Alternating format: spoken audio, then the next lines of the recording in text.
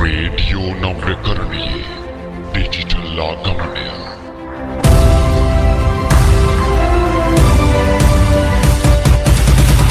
රතු මකරා FM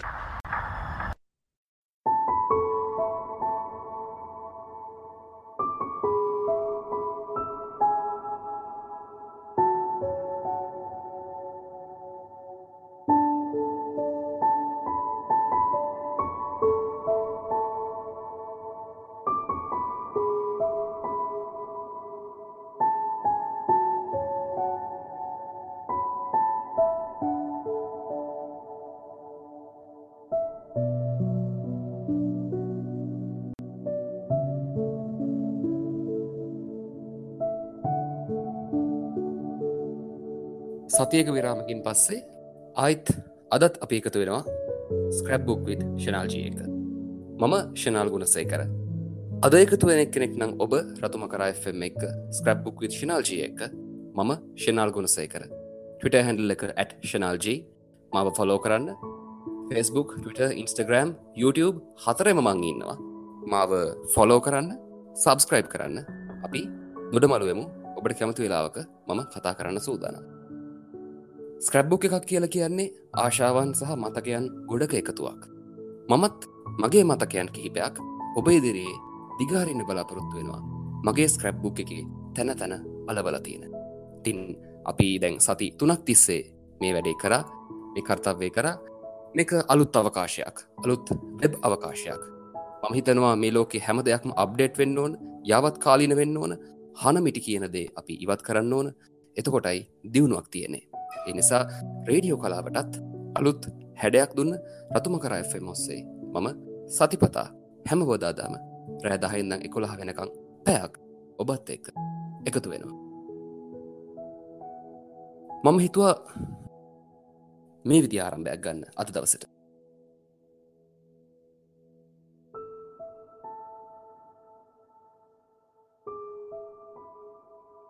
මුලින්ම මතක් කරන්න අවශ්‍යයි රතුමකර.com වෙබ්සයිට් එකෙන් අපිත් එක්ක එකතු වෙන අය, ඒ වගේම රතුමකරා FM official Android app එකෙන් අපිත් එක්ක එකතු වෙන අය හැම කෙනෙක්ටම පුරා පැයක් මාත් එක්ක එකතු වෙලා ඉන්න. අපි කතා බහ කරමු, දොඩමළු වෙමු. hashtag එක විවෘතයි scrapbook with shanalg. අදහස් තියෙන හැම එකක්ම එවන්න.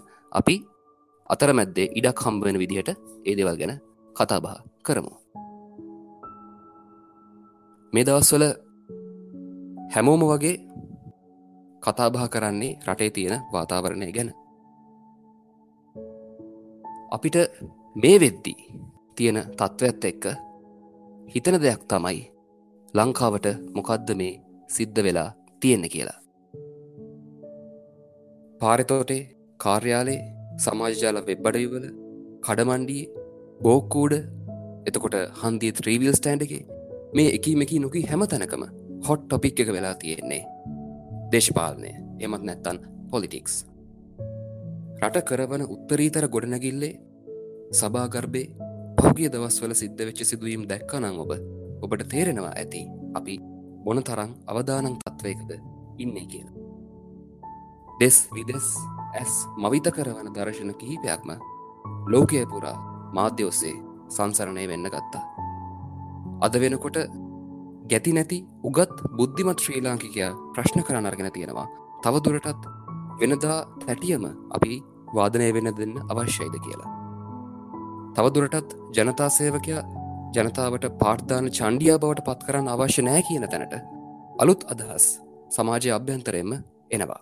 ඒක ඊටාම හොඳ ප්‍රවණතාවක්. හරි. අපි ඔතනින් ඔක්කොම අයින් කළා කියලා කියමුකෝ.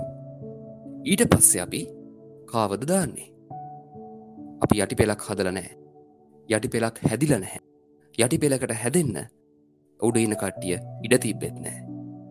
එතකොට ඒ තැන් වලට එන්න හිටපු සුදුස්සන්ට මොකද සිද්ධ වුනේ? ඒ අයට සිද්ධ වෙච්ච දේ මං දන්නවා. ඒ අයට සිද්ධ වෙච්ච දේ සමහර විට ඔබත් දන්නවා ඇති. ඒ සුදුසු හැමෝම අකාලේ මිය ගියා. ඒකයි අද කණිවරොත්තක් වලමැද්දේ පණ්ඩිතයෝ වෙලා ඉන්නේ. කූඹියෝ නාට්‍ය ලංකාවේ බිහිවුණු ඉතාම සාර්ථක ටෙලි නාට්‍යයක්. නරඹලා ඇති හැමෝම වගේ. නරඹලා නැත්තම් අනිවාර්යයෙන්ම නරඹන්න කියලා මං ආරාධනා කරනවා. මගේ YouTube channel එකෙත් වෙනම ප්ලේලිස්ට් එකක් හදලා තියෙනවා. ඔක්කොම එපිසෝඩ්ස් දාලා deleted scenes දාලා. මොකද ඒ තරමට මම ඒ නාට්‍යයට ආසක්ත වෙච්ච නිසා. මගේ ස්ක්‍රැප්බුක් එකේ TV series පිටු අතරේ කූඹියෝ නාට්‍ය ලොකු ඉඩක් දිනා ගන්නවා. කූඹියෝ අධ්‍යක්ෂකවරයා ලක්මාල් ධර්මරත්න වෙළඳ දැන්වීම් ශාස්ත්‍රයේ දක්ෂයෙක් ඔහු. ලකා අයියා නිතරම කියන කතාවක් තියෙනවා. මචං ලංකාවේ ලොකුම රියැලිටිය ඔය සුපර්ස්ටාර්වත් මෙගාස්ටාර්වත් ඩ්‍රීම්ස්ටාර්වත් නෙවෙයි. ලංකාවේ ලොකුම රියැලිටිය තමයි කොල්ලෝ මැරීම. දැන් පෙන්වන්න හදන්නේ කොල්ලෝ මැරීම සීසන් 5 එක කියලා. නිකන් හිතලා බලන්න. විජිතපුර ඉඳලා නන්දි කඩාල් කලපුව වෙනකම්ම අපි අපේ ඉතිහාස කරලා තියෙන්නේ කොල්ලෝ මරපු එක විතරයි. මේ පොඩි ඉඩ වර්ග කිලෝමීටර් 65000 ඇතුලේ සාමෙන් ඉන්න බැරුව අපිවම මරාගත්තා. 71 දී තරුණයෝ නැති වුණා. 83 දී නිරපරාධ තරුණයෝ නැති වුණා. 88 89 කාලේ හන්දියක් ගානේ තරුණයෝ අලු වුණා. අවුරුදු 30ක් තිස්සේ ලක්ෂ ගාණක් තරුණයෝ අපිට නැති වුණා. ඉතින් ලංකාවේ ලොකුම රියැලිටි එක කොල්ලෝ මැරීම නෙවෙයිද? මේ හැම කාලෙකම නැති වුණේ රටේ අනාගතය හරිමකට දාන්න හිටපු මිනිස්සු කියලා මං විශ්වාස කරනවා. පවතින ක්‍රමයකට විරුද්ධව නැගිටින්නේ හැකියාව නුදුරන මිනිස්සු. ඒ මිනිස්සුන්ව නවත්තන්න කාටවත් බෑ. ඒ නිසා ඒ ප්‍රතිරෝධයට දීපු උත්තරේ තමයි මර්ධනය කියන්නේ. නමුත් අද මේ රට ඉස්සරහට ගෙනියන්න හරිහම මිනිස්සු නැතුව අපි දුක් වෙනවා. රටේ උන්නතියට අපි හැමෝටම දායක වෙන්න පුළුවන්. ලිප්ටන් වටරවුම උද්ඝෝෂණය කරන්න කියලා මං කියනව නෙවෙයි. ඒත් තමන්ගේ වටපිටාව තමන්ගේ ඇතුළාන්තය හරියට වෙනස් කරගන්න. පාර මැද්දට කෙල ගහනවා නම්, ටොෆි කොලේ චුයින්ගම් කොලේ පාරට විසික් කරනවා නම්, වාහන තදබදයක් වුණාම අනෙකාට ටිකක් ඉඩ දෙන්න හිතෙන්නේ නැත්. එතකොට සුදු ඉරෙන් පාර මාරු වෙන්න කොළ පාට වැටෙනකන් ඉන්න තරම් හික්මීමක් නැත්තම් අපි කොහොමද දෙයියනේ මහ ලොකු වෙනසක් ගැන හිතන්නේ? උගතුන්ව රට කරවන්න යොදන්නේ කියලා නිතරම කියනවා. මන් දන්නවා සමහර විශ්වවිද්‍යාල ශිෂ්‍යයෝ තමන්ට අධ්‍යයන කටයුතු වලට පහසුවට දෙන ඔය Wi-Fi පහසුකම තියෙන්නේ. ඒක පාවිච්චි කරන හැටි. කොහොමද දන්නවද? විශ්වවිද්‍යාල අවට ඉන්න අයට යම් මුදලකට ඒ Wi-Fi පාස්වර්ඩ් එක විකුණනවා. හිතනවද උගත්තු මුල් පුටුවට ගියයි කියලා දේවල් නවතී කියලා? බැලුමකට උනත් හුලම් පුරවල ලොකු කරද්දී දරා ගන්න පුළුවන් ප්‍රමාණයක් තියෙනවා. මං හිතනවා දැන් බැලුම පුපුරන්න කාලේ හරි කියලා. හිතන්න බැරි තරම් දේවල් අහන්න දකින්න හම්බ වේවි. අපිට අපි ගැනම කලකිරීමක් ඇති වේවි. පෙරදිග මුතු ඇටය ප්‍රශ්නාර්ථයක් විතරක් ඉතිරි කරපු රාජ්‍යයක් විදියට ඉතිහාසයට එකතු වෙන ඉතාම ආසන්න. නිකන් හිතලා බලන්න තව අවුරුදු 40ක් 50ක් ගියාට පස්සේ ඉතිහාසයේ විෂයට, දේශපාලන විද්‍යාව විෂයට අනාගත දරුවා ඉදිරියේ මොන තරම් විහිළු ගොඩයක්ද දිගහැරෙන්නේ කියලා. තමන් හරියට හැදෙන්න. තමන් හරියට හැදෙද්දී රටත් ඉබේටම හැදිලා තියෙයි. ගිය සතියේ මම ඔබට කිව්ව දේ ආයෙත් කියනවා. ඔබ ඒ අයට ආදරේ ඇති. නමුත් ඒ අය ආදරේ කරන්නේ ඒ අයට විතරයි. නොදන්නා ඔවුන් වෙනුවෙන් පෙනී ඉන්න ගිහිල්ලා හදිස්සියට ඔබට වතුර උගුරක් හරි දෙන්න ඉන්න අය නැති කරගන්න එපා. දැන්වත් අපි ගොඩ එන විදිහක් බලමු. කියන්න තියෙන දේවල් hashtag එක දාලා ට්වීට් කරන්න. මේ scrapbook with Shanal G.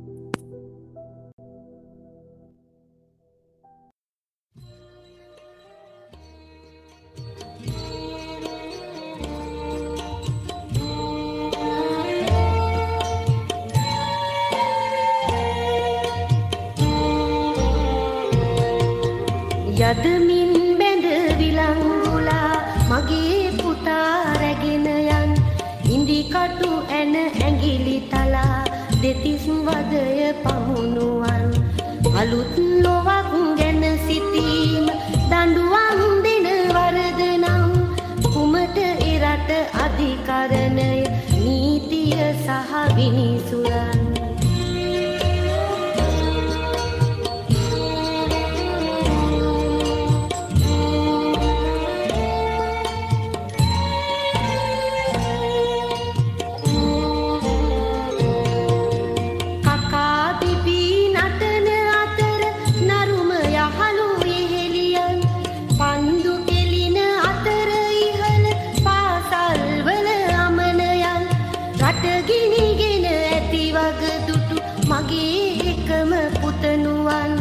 එකිනි නිවන මඟ සෙවීම වරදක් දැයි මට කියන් යදමින් බැඳ විලංගුලා මගේ පුතා රැගෙන යන් ඉන්දිකටු ඇන ඇඟිලි තලා දෙතිස් වදය පමුණුවන් අලුත් ලොවක් ගැන සිතීම දඬුවම් දෙන වරදනම් කුමට එරට අධිකරණය නීතිය සහ විනිසුරන්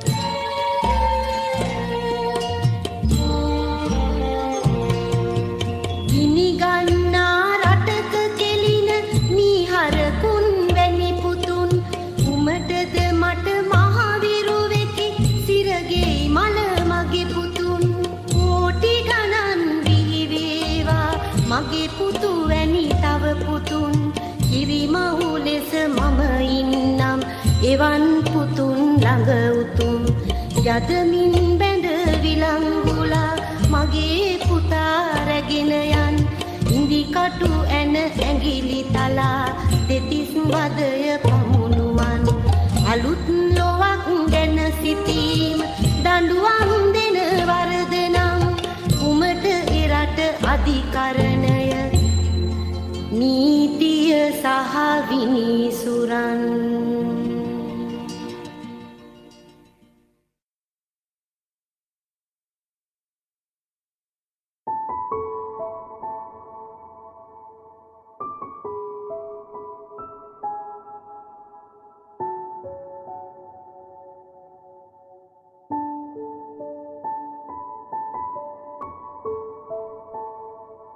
ස්ක්‍රැප්බුක් විත් ෂනාල්ජී එකයි ඔබ එකතු වෙලා ඉන්නේ රතුමකරා FM ඔස්සේ www.ratumakara.com වෙබ්සයිට් එකෙන් ඒ වගේම ඔෆිෂියල් Android app එකෙන් Discord app එකෙන් එකතු වෙලා ඉන්න හැම කෙනෙක්ම මේ දැන් එකතු වුණ කෙනෙක් නම් ඔබ බොහොම ආදරෙන් පිළිගන්නවා. මම Discord chat එක පැත්තේ පොඩ්ඩක් ගිහිල්ලා ආවා. ඔව් කොම්බියෝ තිරරචක අපේ දමිත අයියා ඇත්තටම අතුරුදහන්. ඔහුත් එක්ක සාමාන්‍යයෙන් සම්බන්ධකම් තිබිච්ච සමීපතමයන්ට පවා ඔහු ගැන විස්තරයක් දැනගන්න බැරි තරමට ඔහු අතුරුදහන් වෙලා. පහුගිය 24 වෙනිදා ඉඳන් ඔහු ආගිය අතක් නැහැ. දන්නේ ඇයි එහෙම සිද්ධ වුණේ කියලා. නමුත් අපි බලාපොරොත්තු වෙනවා දමිත අයියා ඉක්මනට අපි අතරට ඒවි කියලා. දමිත අයියා කියන්නේ සාමාන්‍යයෙන් බැඳීම් අඩුවෙන් ගත කරපු ජීවිතයක්. ඔහු ප්‍රිය කරේ හුදකලාව. සමහර විට ඒ හුදකලාව ඔස්සේ විමුක්තිය හොයාගෙන ගියාද කියන අපි දන්නේ නැහැ. නමුත් දමිත අයියාගේ හිතවත්කම ඒ සමාගමය මම ගොඩක් ප්‍රිය කළා. මට හම්බ වෙලා තියෙන දවස් කිහිපයයි. ඒ දවස් කිහිපයට මගේ හිත පිරෙන්න කතා කරපු මගේ හිතේ ලොකු ඉඩක් ගත්ත මිනිස්සෙක් දමිත අයියා. හරිම සුන්දර මිනිස්සෙක් දමිත. මම හිතනවා ආයෙත් දවසක අපිට මුණ ගැහිලා එකට කතා බහක් කරලා සන්තෝෂෙන් ගත කරන්න පුළුවන් දවසක් ඒවි කියලා. ඉන්න තැනකින් ඉක්මනට එන්න දමිත අයියේ. අපි මේ එකතු වෙලා ඉන්නේ රතුමකරා FM එකන්නේ. මේක FM එක. කියන්නේ frequency modulation කියන එක. ලෝකයේ sannivedana ඉතිහාසයේ ගත්තාම ඊටාම ප්‍රබලතම sannivedana ක්‍රමයක් තමයි ගුවන් විදුලිය කියලා කියන්නේ.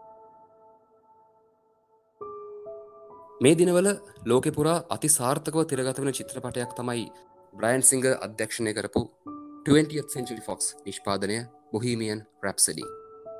අද්විතීය හඬ පරාසයකින් ලෝක සංගීත ඉතිහාසයේ නොමැකෙන නාමයක් සනිටුහන් කරපු ගායකයෙක් ෆ්‍රෙඩි මර්කරිගේ ජීවිත කතාව තමයි මේ චිත්‍රපටයට පාදක වෙන්නේ. ෆ්‍රෙඩි මර්කරි කියලා කියන්නේ මට මතකයේ තියෙන කාලයේ ඉඳන් මගේ නෙත ගැටෙන මගේ සවනේ ගැටෙන චරිතයක්. මොකද මම 90 දශකයේ ඉපදිච්ච 80 දශකයේ බටහිර සංගීතයට වැඩිපුර නිරාවරණයක් වුණ චරිතයක් නිසා. අපේ ගෙදර නිතරම ඇහුනේ බටහිර පන්නයට හුරු ඉංග්‍රීසි වැඩි හරියක්. ඒ අතරේ ක්වීන් සංගීත කණ්ඩායමට ලොකු ඉඩක් තිබුණා. ෆ්‍රෙඩි මර්කරිගේ හඬ පරාසය ඒ පුංචි මොලේට අවුරුදු 3ක් වෙච්ච මගේ පුංචි මොලේට දැනෙන්න ගත්තා.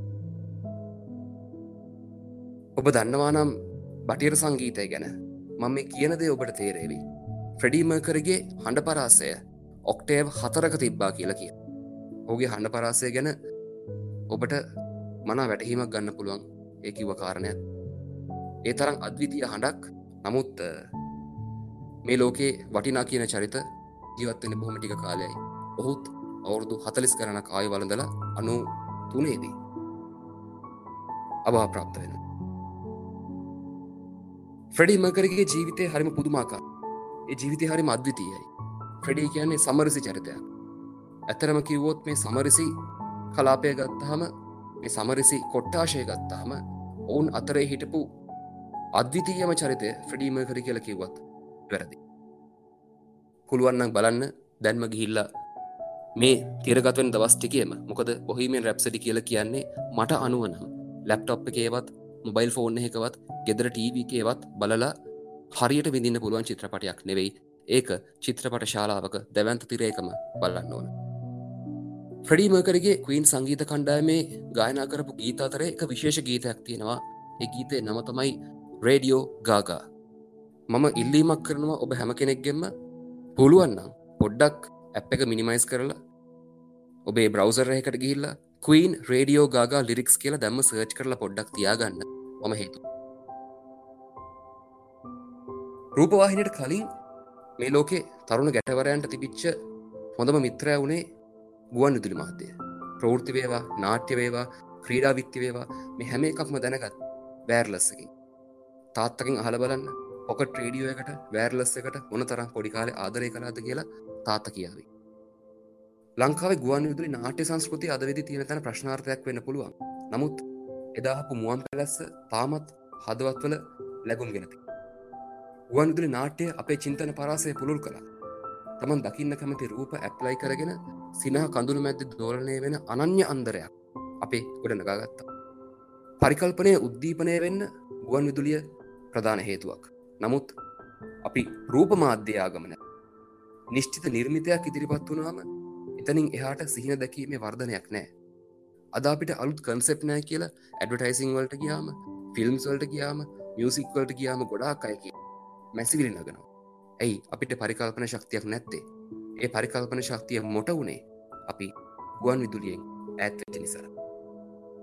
රූප රචනයක් නැත්තම් ගීතයක් හිට් වෙන්නේ නැහැ කියලා හැමෝම කියනවා. නමුත් අද වෙද්දී අර වීඩියෝ එකේ අහවල් තැන අහම විදිහේ දෙයක් සිද්ධ වුණා කියලා අපිට කියන්න පුළුවන්. නමුත් මාස ගානක් ගිහිල්ලත් ඒ සින්දුවේ වචන අපිට මතක නැහැ. සප්තස්වරයේ දිශානති කාලානුරූපීව වෙනස් වෙච්ච හැටි අධ්‍යයනය කරන එක අපිට ඇත්තටම මගහැරලා නේද? අද වෙද්දි ගුවන් විදුලිය කියන්නේ අහන දෙයට වඩා ඇහෙන දෙයක් විදියට පාත් වෙනවා. ඒ නිසා වැඩි ඉඩක් වෙන්නේ කොල්ලන්ට කෙල්ලන්ට ආතල් දෙන්නයි ගීත ප්‍රචාරය කරන්නයි විතරයි. වරදවා තේරුම් ගන්න එපා. මම කියන්නේ ආතල් ගන්න එපා කියලා. නමුත් ආතල් ගන්න විතරක්ම මේ තරම් වටිනා මාධ්‍යයක් යොදවනවා නම් ඒක ලොකු අපරාධයක්.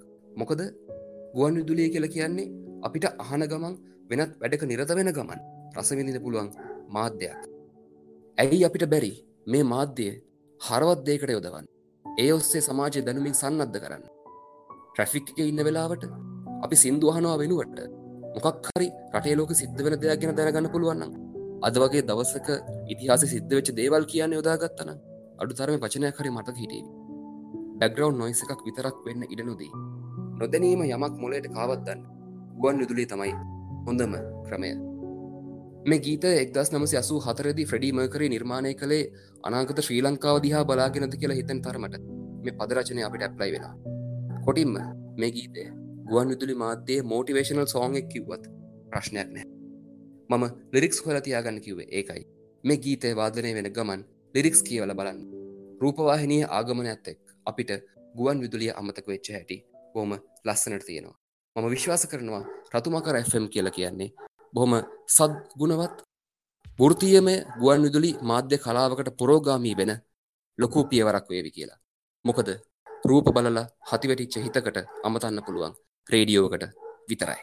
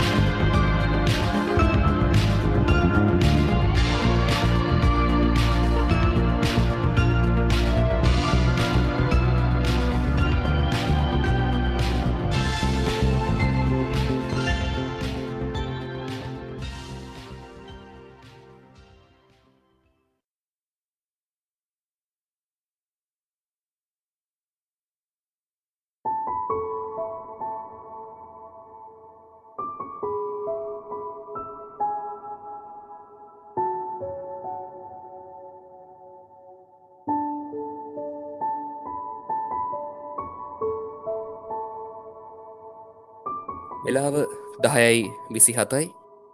තින්න දුඩමලු වෙන්න හොඳම වෙලාව. එන්න රතුමකර FM එක පැත්තට ස්ක්‍රැබ්බුක් විත් ශනාල්ජිය අරගෙන මම ශනාල ගුණසේකර ඇවිත් ඉන්නවා. නදීස් යොහාන් ඒකේ හැෂ් හොට් රෙබ්ස් ජම්බෝලේ අපේ ඇඩ්මින් ලැකතු වෙලා ඉන්නවා. එවගේම ඩ්‍රැක්ස් ගයාෂ් බොහොම ස්තුතියි. චිචි MJ රකිත චලෝ ලයිෆ් චානුක නදුන් සුකියත් ඉන්නවා. සුකිය පැලකන වැඩේ දිගටම කරන්න. මං කිව්වේ ආතල් ගන්නක නවත්තන්න කියලා නෙවෙයි, ආතල් විතරක්ම ගන්න එපා කියලා. ඒක හිතරි දුනානං ඒක මං වැරදි කරලා කියනවා.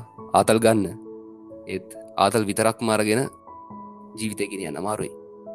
ප්‍රවීන් Note 71 අකිලස් G අකිල මල්ලි තරු අයියා නදීස් ආයේෂා ආතල් ගන්න එපා. ආතල් ගන්න එපා තමයි මං හිතන්නේ. අර 1985 වල ලයිව් එයිඩ් පර්ෆෝමන්ස් එක ක්වීන් බෑන්ඩ් එකේ වෙම්බ්ලි ස්ටේඩියම් එකේ කරපු ඒ ලෝකේ කොන්සර්ට් කලාව වෙනස් කරපු ඒ පර්ෆෝමන්ස් එකේ වීඩියෝ එක දාලා තිබ්බේ රේඩියෝ ගාගා සින්දුවේ. බොහොම ස්තුතියි. පුළුවන් නම් YouTube එකට ගිහිල්ලා බලන්න. ක්වීන් ලයිව් එයිඩ් 1985 කියලා සර්ච් කරාම වැඩිම views තියෙන වීඩියෝ එකක් එනවා. විනාඩි 24ක්. ඒ පර්ෆෝමන්ස් එක බලන්න. ලෝකයක් වෙනස් කරපු විනාඩි 24ක්. අදටත් ඒ රෙකෝඩ් එක කඩන්න කාටවත් බෑ. රටවල් 130කට වැඩි ප්‍රමාණයක් ලයිව් බැලුවා. ඒ තරම් දැවැන්ත පර්ෆෝමන්ස් එකක් මේ ලෝකෙ කිසිම බෑන්ඩ් එකක් අද වෙනකන් කරලා නැත. ඒකයි ෆ්‍රෙඩි මර්කරි අද්විතීය වෙන්නේ. Harshana MJ Lil Brown Boy බොහොම ස්තුතියි එකතු වුණාට අද දවසේ. ලසියා නලින්ද චිචි හසිඳු විහංග මේ Discord app එකෙන් අපිත් එක්ක එකතු වෙලා ඉන්න කට්ටිය. එතකොට Android app එකෙන් එකතු වෙලා ඉන්නවා ඇති. ratumakara.com website එකෙන් එකතු වෙලා ඉන්නවා ඇති. හැම කෙනෙක් එක්කම දොඩමළු වෙන්න ලැබිච්ච එක මං භාග්‍යයක් කොට සලකනවා. හරි. සාමාන්‍ය පෙළ උසස් පෙළ කරන කාලේ අපේ කොට කලිසම් දික් වෙනවා. අපේ පොත් බෑග් එකට අමතර දේවල් ටිකක් එකතු වෙනවා පොත් වලට අමතරව. පනාවක්, ජෙල් පැකට් එකක්, ෂූ පොලිෂ් එකක්, ෂූ බ්‍රෂ් එකක් වගේ දේවල්. සමහර වෙලාවට කණ්ණාඩියක එමත් එකතු වෙන වෙලාවල් තියෙනවා. ගමනක් බිමනක් කියන්නේ පුදුම පරිස්සමෙන්. ඇයි කොණ්ඩේ එහෙම හේවි කියලා බයයි. ඇඳුම් වල මඩ ගෑවේ කියලා බයයි. සපත්තු දෙකේ දූවිලි ගෑවේ කියලා බයයි.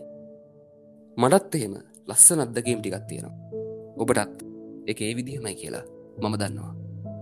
පිරිමි ළමයි විතරක් නෙවෙයි, ගෑනු ළමයිත් කන්නඩි ඉස්සරහා ගත කරන කාලය වැඩි වෙනවා. අපි විදිහටම තමන්ගේ ඇඳුම් පැළඳුම් ගැන, ගමන් බිමන් ගැන වෙනදාට වැඩිය අවධානය යොමු කරනවා. සෙනසුරාදා ඉරිදා දවස් දෙකේ හරි කමක් නැහැ කියුටෙක්ස් ටිකක් එහෙම ගාගෙන ඉන්න ඕන කියලා හිතනවා. ඒක සාමාන්‍යයි. ඒ දවස්වල ධර්මරාජයේදී එකමාරට ඉස්කෝලේ ඉරිච්ච ගමන් අපි චත්තමානවක ගාථා කියලා ඒ ආරක්ෂාවේ විශ්වාසෙට පඩි දෙක බැහැලා මන්ට පහළට දුවගෙන එනවා. ඇවිල්ලා ලුයි පීරිස් මාවත දිගේ ටික දුරක් ගියාම පොඩි ෂෝට් කට් එකක් තියෙනවා වැවරවුමට බහින්න. අපි ඒකට කිව්වේ ග්‍රීන් පාත් එක කියලා. ඒ ග්‍රීන් පාත් එකෙන් බැහැලා පාර මාරු වෙලා ඊඑල් සේනානායක ළමා උද්‍යානයේ අයින තියෙන පාර දිගේම ගියාම එක කෙළවර වෙන්නේ මහාමායකේ ඔඩිටෝරියම් එකට තියෙන ගේට්ටුව ගාවින්. උතනට යන්නේකේ අරමුණු දෙකක් තියෙනවා. එකක් තමයි ඒ වෙලාවට වැවරවුම පුදුමාකාර ට්‍රැෆික් එකක් තියෙනවා. ඒ තියෙන වාහන තදබදේ භාගයක්ම පහු කරන්න පුළුවන් එතනට ගියාම. අනිත් හේතුව ඉතින් අමුතුවෙන් කියන දෙයක් නැහැනේ. ශරීරයේ සැකස්ම වෙනස් වෙන කාලේ, හදවතට අමුතු හීතලක් දැනෙන කාලේ, හිත නවත්තන, හිත කොනිත්තන ලස්සන සුදු මල් පෙරහැරක් මහාමාය ගේට්ටුවෙන් නොනවත්වා එළියට එනවා. ඒ අතරේ ලස්සනම මල, හිත කැමතිම මල, ආයෙත් දකින්න ආස කරන මල මං හොයනවා. මගේ මිත්‍රයෝ තමන්ගේ හිත නැවතුණු තවත් මල් හොයන්න මහන්සි වෙනවා. ඒ අතරේ ඇය එනවා.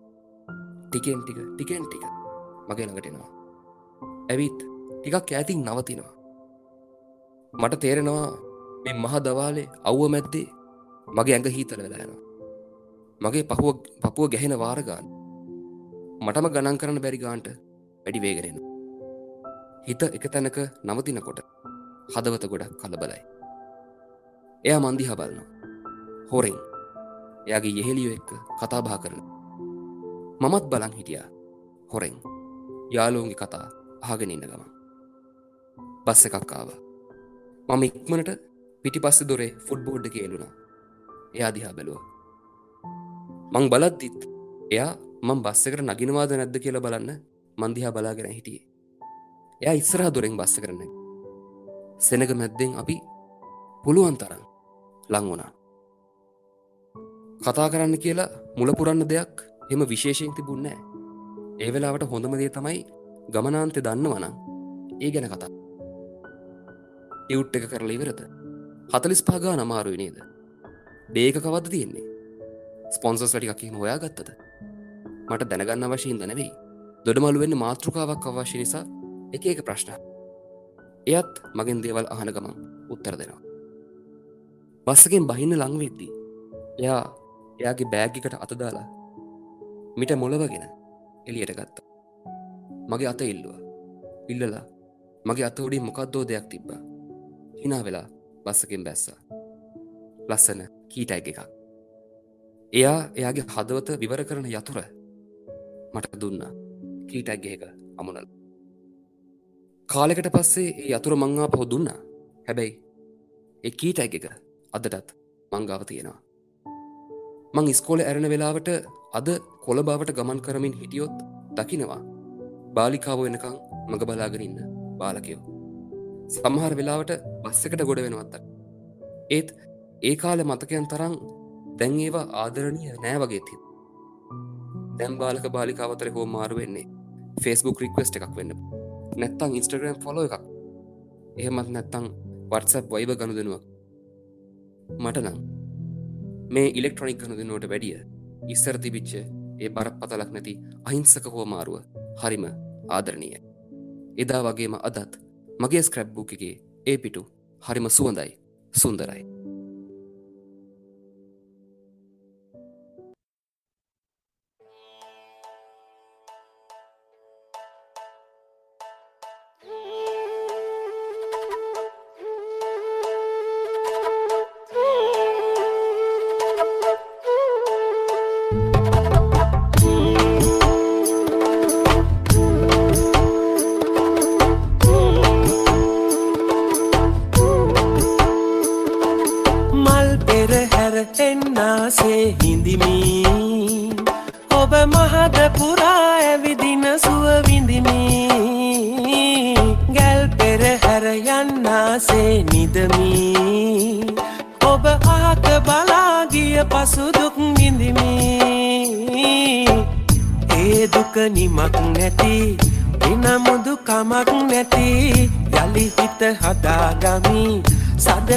පතායමි හම්බායමි සදා ඔබම පතමි.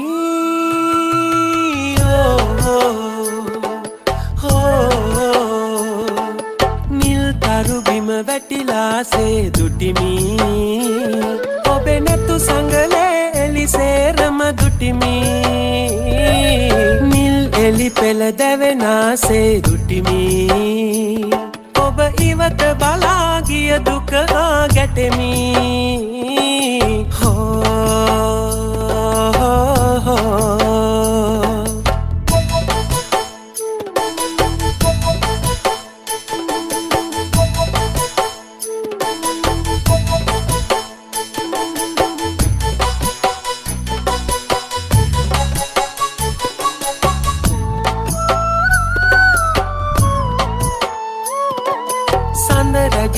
වඩිනාසේ දුටිමි. හිත ඇතුලෙන් පන්තේරු නැටුම් නටමි. පෙරහැර මා හැරගිය බව දුටිමි. ඔබ මා ළඟ නැවතී ඇති බව දුටිමි. මේ සැප නිමක් නැති තාමත් පමා නැති ඔබේ සිත බදාගමි. සදහට සිනාසෙමි සිනාසෙමි සදා ඔබම පතමි.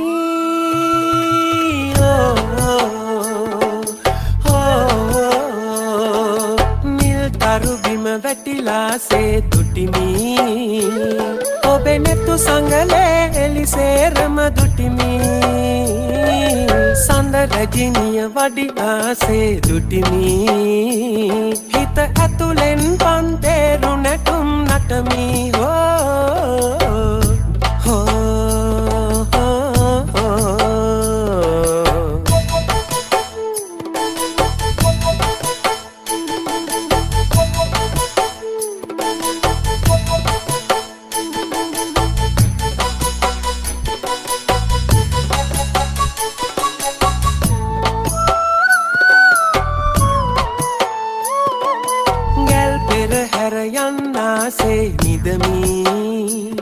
ඔබ ආක බලාගිය පසු දුක් විඳිමි පෙරහැර මා හැරගිය බව දුටිමි ඔබ ඉවත බලාගිය දුක හා ගැටමි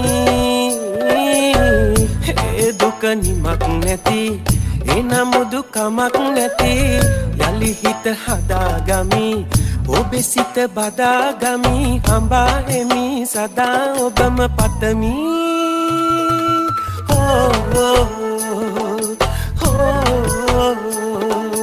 මල් පෙරහැර එන්නාසේ දුටුවා ඔබ මහත පුරා ඇවිදින සුවවින්දා පෙරහැර මා හැරගිය බව දුටුවා ඔබ අහත බලාගිය පසු දුක් වින්දා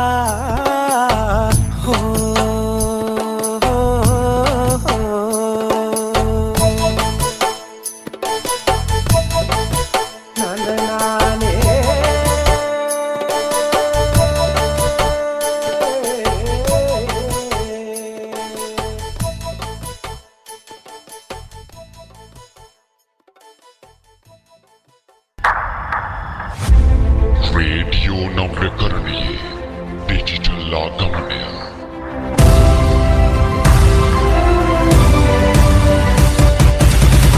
රතු මකරා FM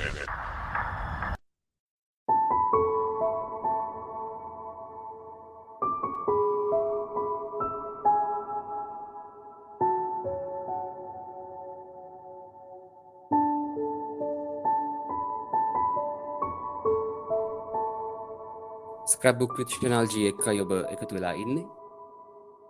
ඩිස්කෝඩ් ඇප් එකේ චැට් එකේ මම දැක්කා නදීස් දාලා තියෙනවා ටාසන් බාප්පගේ සින්දුවත් මතක් වුණා කියලා. ඇත්ත.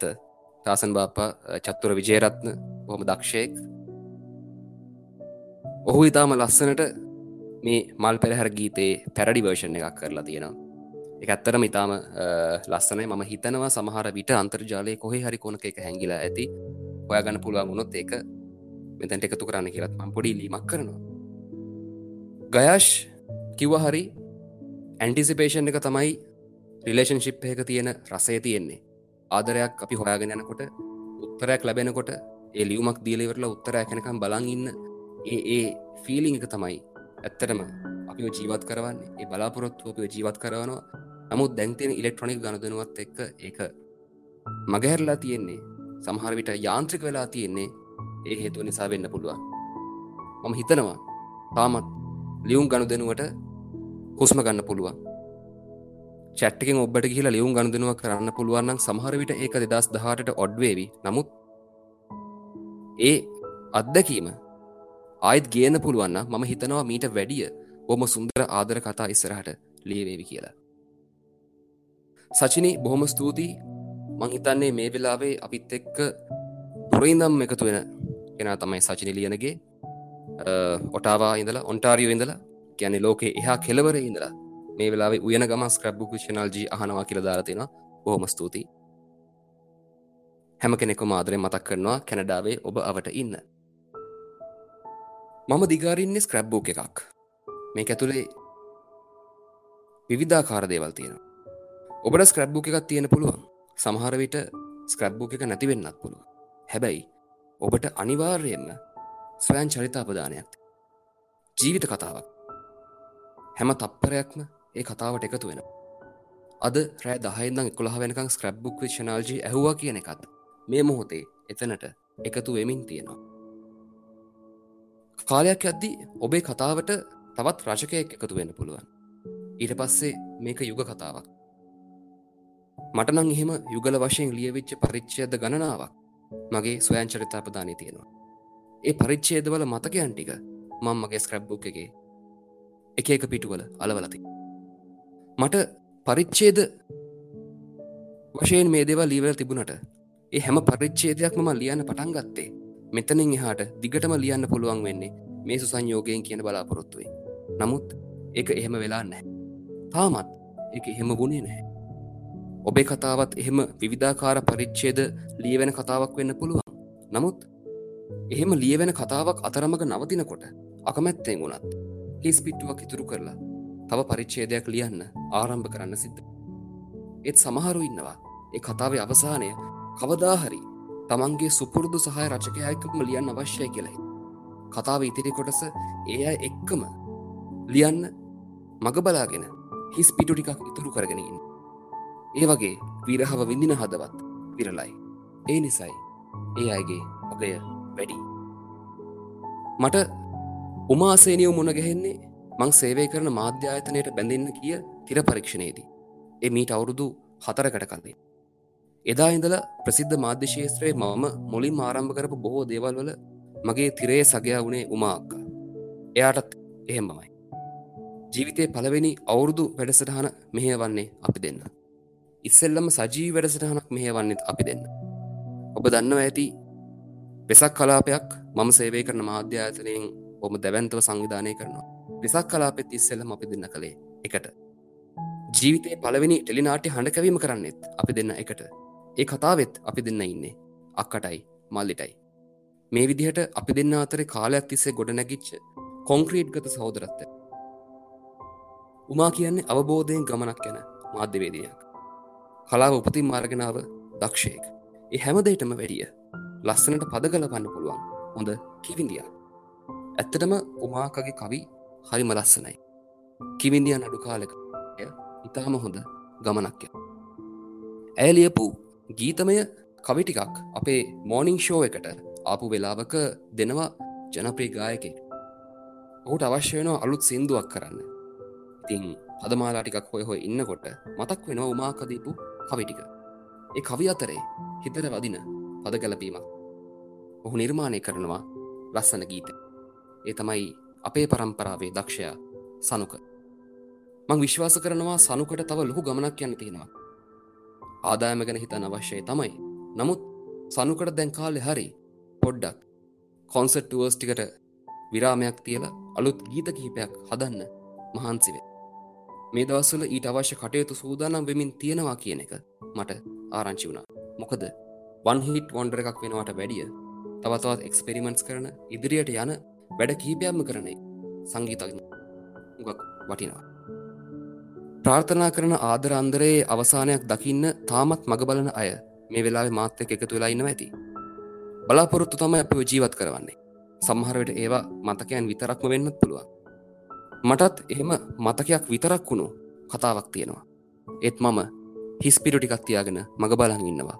කවදා හරි මට ආයෙත් ඒ කතාව ලියන්න ලැබෙයි කියලා පස්වදන වෙනකන්.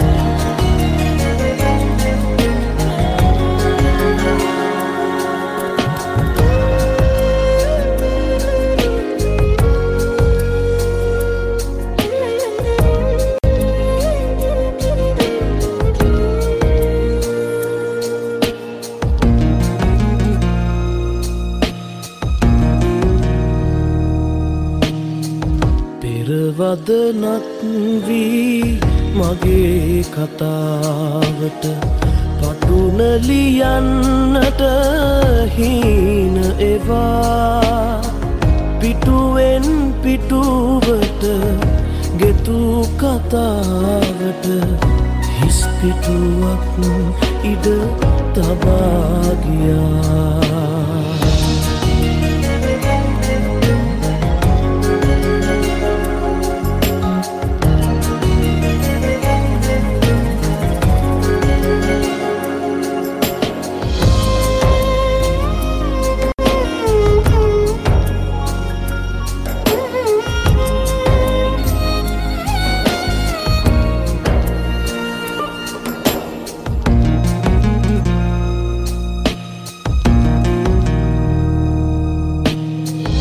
අරුත බිඳී ගිය අන්දරයක රස කිමැයි කියා නොදැනෙන හින්දා තවත් තියෙනවා හිතේ පොතේ ඉඩ මෙතෙක් ලියූ කිවිඳියම පතා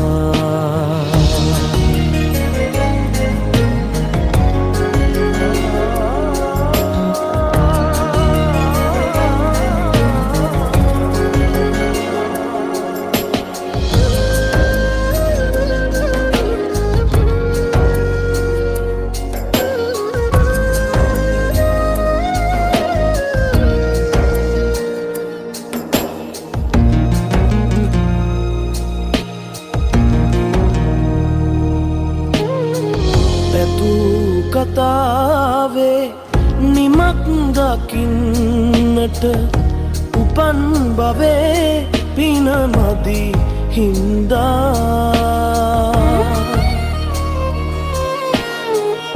බලා හිඳිමි මතු භවයක හෝ පසු අදන ලියන්නට එතැයි කියා පෙරවදනක් වී මගේ කතාවට පටුන ලියන්නට හීන එවා පිටුවෙන් පිටුවට ගෙතු කතාවට හිස් පිටුවක් ඉඩ තබා ගියා.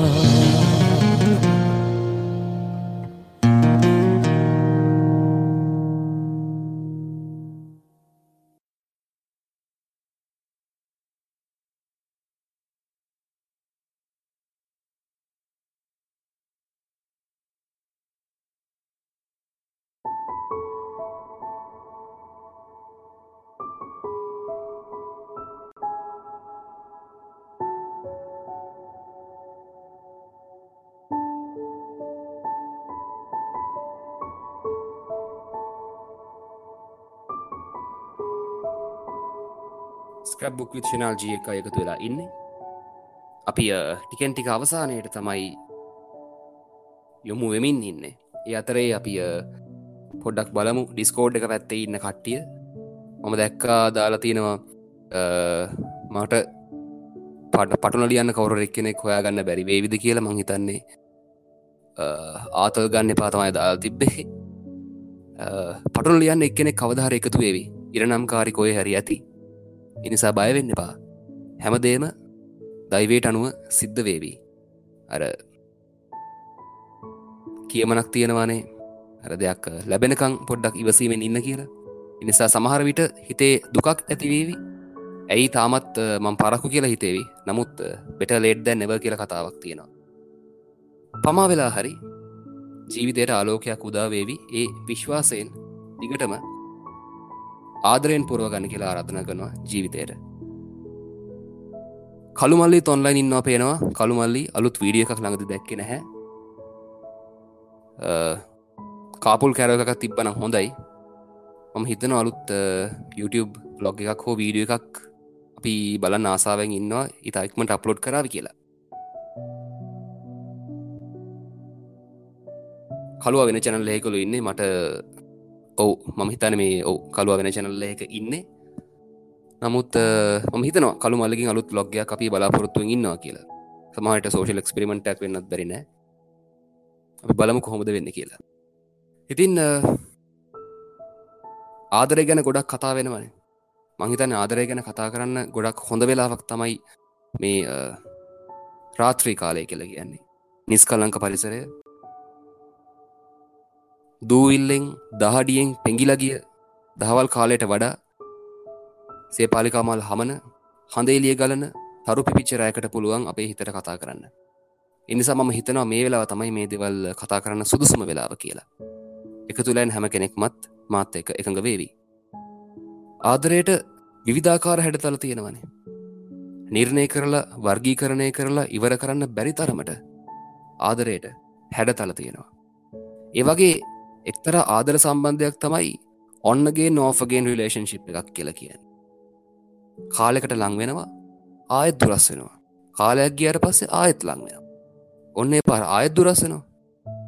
මේ තත්වෙට හොඳම උදාහරණයක් දෙන්න පුළුවන් එංගලන්තේ.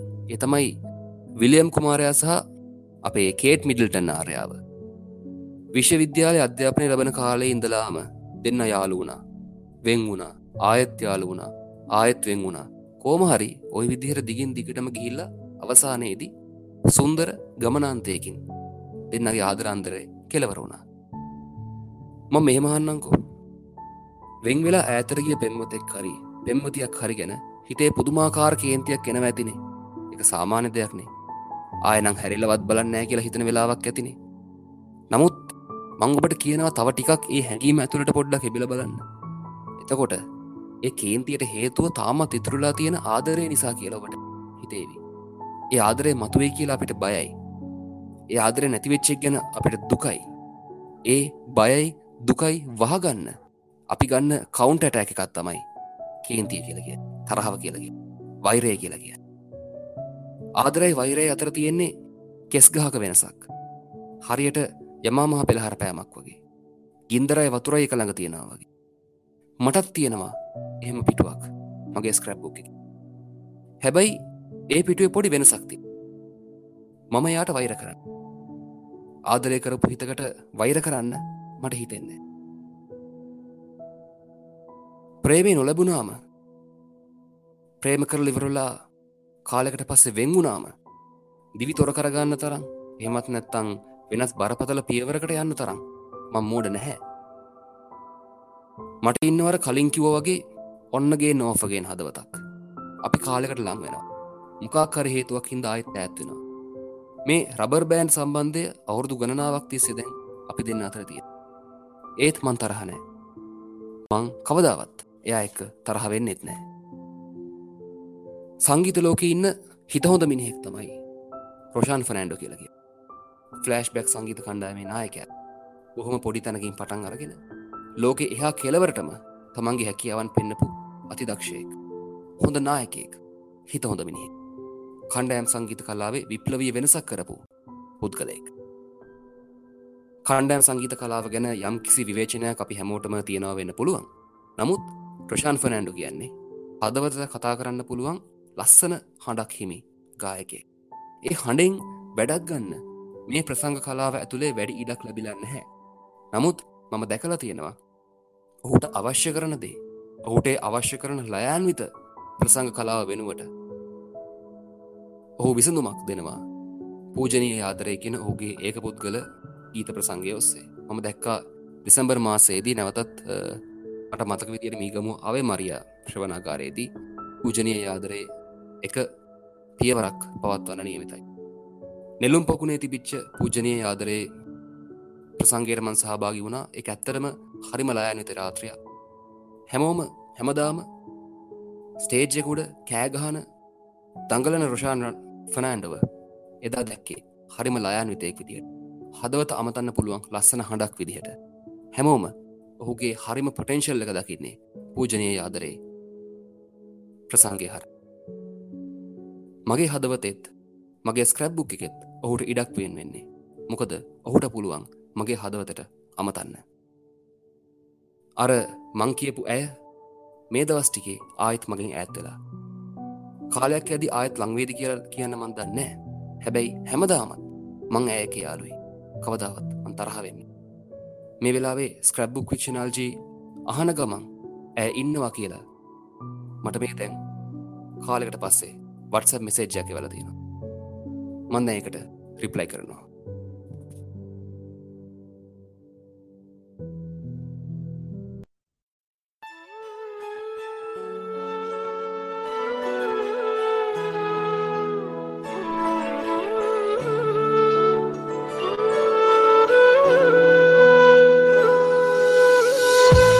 සුළඟ වගේ දඟ කරන ඉති ඉති ළඟ රැඳෙන ඔයා වගේ හිත නිවන භාවනාවක් කොහෙද සුළඟ වගේ දඟ කරන ඉති ඉති ළඟ රැඳෙන ඔයා වගේ හිත නිවන භාවනාවක් කොහෙද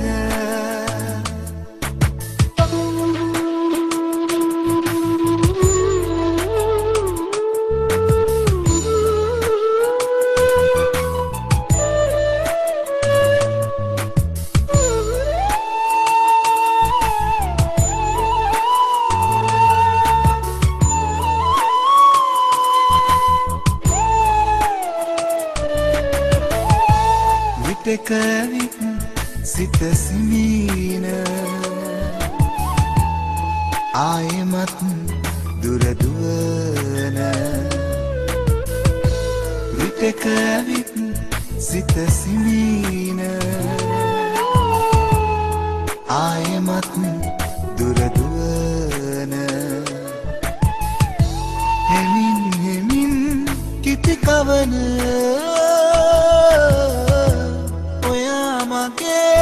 පෙම් කවිය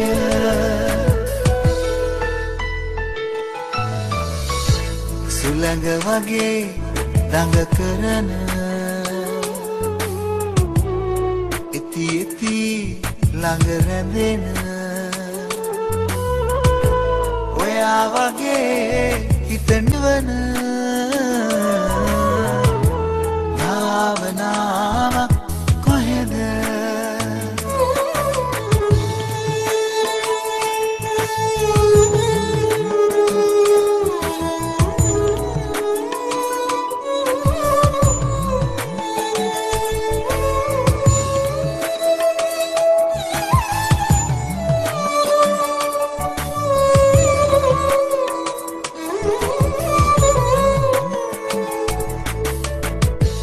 වෙලාවිත් සුලි සුළඟ පාරවයි සිත සුවඳ වෙලාවිත් සුලි සුළඟ පාරවයි සිත සුවඳ තරහා නෑ මන්තවම හෙටත් නොයා මගේ මැනීක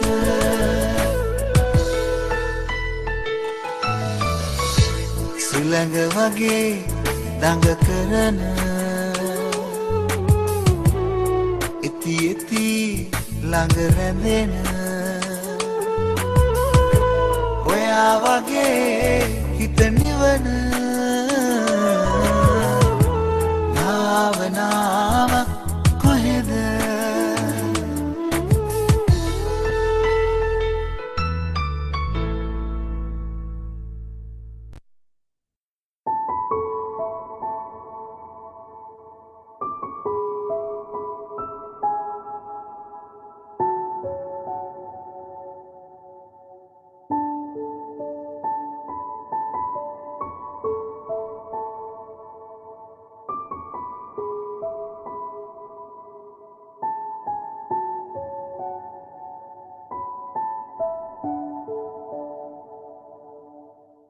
වෙලාව 11:01 තව ටිකකින් 11:02 වේවි. මට නියමිත කාලයටත් වැඩිය විනාඩි 2ක් විතර වැඩිපුර ගිහිල්ලා තියෙන්නේ. ඉතින් අදට මගේ ස්ක්‍රැප් බුක් එක වහන්න වෙලාව ඇවිල්ලා තියෙන්නේ. හැම හමුවීමක්ම කියලා කියන්නේ අවසානයක වෙන්වීමක් තියෙනවා. නමුත් ඒ වෙන්වීම තවත් හමුවක බලාපොරොත්තුවක් අපිට එකතු කරනවා. අපි සාමාන්‍යයෙන් කියනවා නැවතීමේ තිතක් තියෙනවා කියලා. නැවතීමේ තිතක් වෙනුවට කොමාවක් තියන්න කියලා අපි හැමෝම. මම ඒකේ යාවත් කාලීන වර්ෂන් එකක් කිව්වොත් අප්ඩේටඩ් වර්ෂන් එකක් කිව්වොත් එහෙම මම 33ක් තියෙනවා කියලා කියන්නේ. චැට් එකක් දිගට යනකොට 33ක් කියලා කියන්නේ තව ඉස්සරහට කෙනෙක් ටයිප් කරමින් තියෙනවා කියලා පෙන්වන්න අපිට දෙන පොඩි බලාපොරොත්තුවක්, එක සාක්ෂියක්. ඒක නිසා අද වැඩසටහනේ අගින් මම 33ක් තියෙනවා. ඒ තව සතියක් පුරාවට ඔබට ටයිපින් කියලා බලාපොරොත්තුවක් එකතු කරගෙන ගමු. එහෙනම් අදට මගේ පොත වහන්න අවසරයි. බොහොම ස්තුතියි ඩ්‍රැක්ස්, ගයාෂ් දායකත්වය ලබා දුන්න හැමෝටම. ඒ වගේම ඇඩ්මින්ලා, නදීස්, යොහාන්, ජම්බෝලේ බොහොම ස්තුතියි මට සහාය ලබා දුන්නට. ආයෙත් සරයක් මතක් කරනවා ගයාෂ්, අකිල මල්ලි, ජම්බෝලේ, තරු, නදීස්, ආතල් ගන්න එපා, ලසියා, නලින්ද, චිචි, චීනා, චලෝ ලයිව්, හසිඳු, විහඟ මේ ඇතුළු ඩිස්කෝඩ් ඇප් එකෙන් ඒ වගේම Android ඇප් එකෙන් රතුමකර.com වෙබ්සයිට් එකෙන් එක තුළ හිටපු හැම කෙනෙක්ටම බොහොම ස්තුතියි. අපි තවත් දවසක මුණ ගැහෙමු. මේ ලෙන්ගතු කමින්ම මේ සෙනෙහසින් ගිහින් එන්න ප්‍රාර්ථනා කරනවා ඔබට සුබ සතියක්.